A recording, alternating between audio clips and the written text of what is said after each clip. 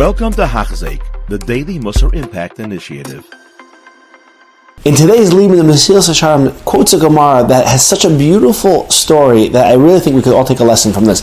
So without further ado, jumping in over here, he quotes the Gemara Megillah. He's talking about the idea of Chasidus and different aspects of it. And he says something that, on the face of it, is terribly enigmatic and, frankly, hard to understand.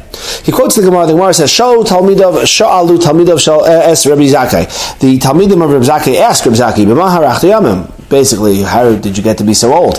What zechus did you do that got you to this age? Amar lahem, he says, "Miyamay lo tanti b'zechaber amashal tefila v'lo chnisi shim lechaver v'lo bitalti kiddush hayom." Okay, so the last one is v'lo bitalti kiddush hayom.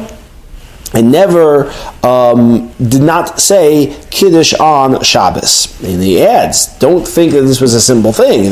Nowadays everyone's like, okay, of course we make Kiddush on Shabbos. He says, Ima zikna hayisili, I have an old mother. Pamachas machar kapla shabarosha vehevia li Kiddush hayom. She once had to sell the, she had a veil or some sort of head covering, and she had to sell that to so that I can make Kiddush. So you see that even though apparently he was destitute, he was very, very poor, his mother sold this headpiece in order for him to make Kiddush. So on the face of it, this makes no sense. Right? Saying, look at what this amazing zechus. I was so makbid on Kiddush that I forced my dear old mother, I made her sell her last tichel so that she could bring me the money to make Kiddush. That doesn't make any sense whatsoever, right? Like, if anything, okay, so he didn't force her. So she did it out of the goodness of her heart.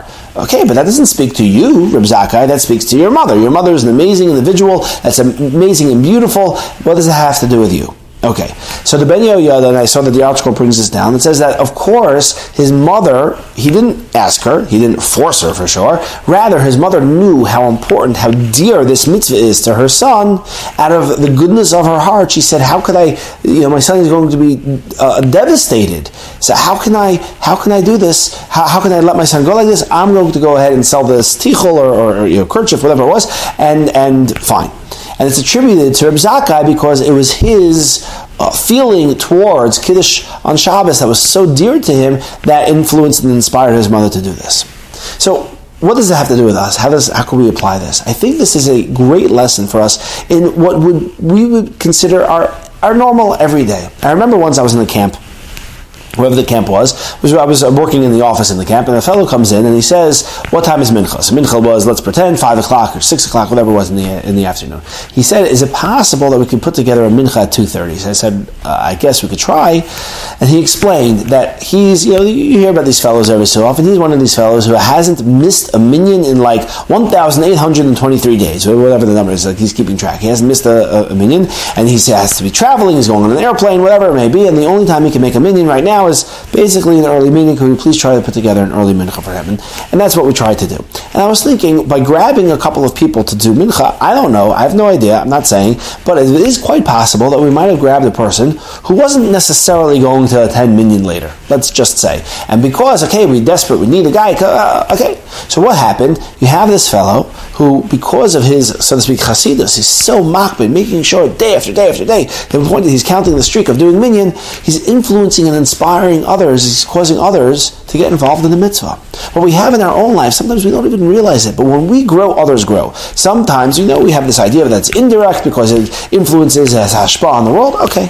But there's a very direct way. We set an example. And we always, I don't know, maybe I'm just speaking about myself, but we tend to sell ourselves short. An example, really, I'm just one of the crowd, I'm one of 20,000 Jews, or 200,000, or whatever, how many there are in one slice of Brooklyn. What sort of example? But it's not true, it's inaccurate.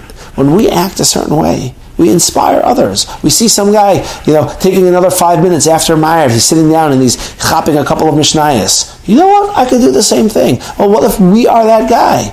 We're the inspiration. We have no clue. We have no idea that somebody else out there is seeing our actions and is inspired by it. A guy heard that this guy stopped doing such and such. So if he could do it, maybe I could do that too. Okay, yeah. I've tried before, but now I'm really going to try. If that guy can do it, why can't I? So what you see over here, that it's attributed to Reb Zakkai because of his love and his the endearment that he had toward this mitzvah of making Kiddush on Shabbos. He was destitute. He had no options, and it would have been okay. It would have been an onus. It was beyond his abilities to make Kiddush. So how does this show any Chassidus? Because his love for the mitzvah was so strong and palpable that it influenced somebody close to him, his mother, to sell her apparently her last tichel so that he could go ahead and do this mitzvah. Clearly, that shows Chassidus because his love for the mitzvah was so strong. When we interact with whatever it may be, some good deeds, some mitzvahs or precious that we were talking about, it influences others. When people see it, it's palpable and it has an effect on those around us. Have an amazing day. You have been listening to a shir by Hachzeik. If you have been impacted, please share with others. For the daily shir, please visit Hachzeik.com or call 516-600-8080.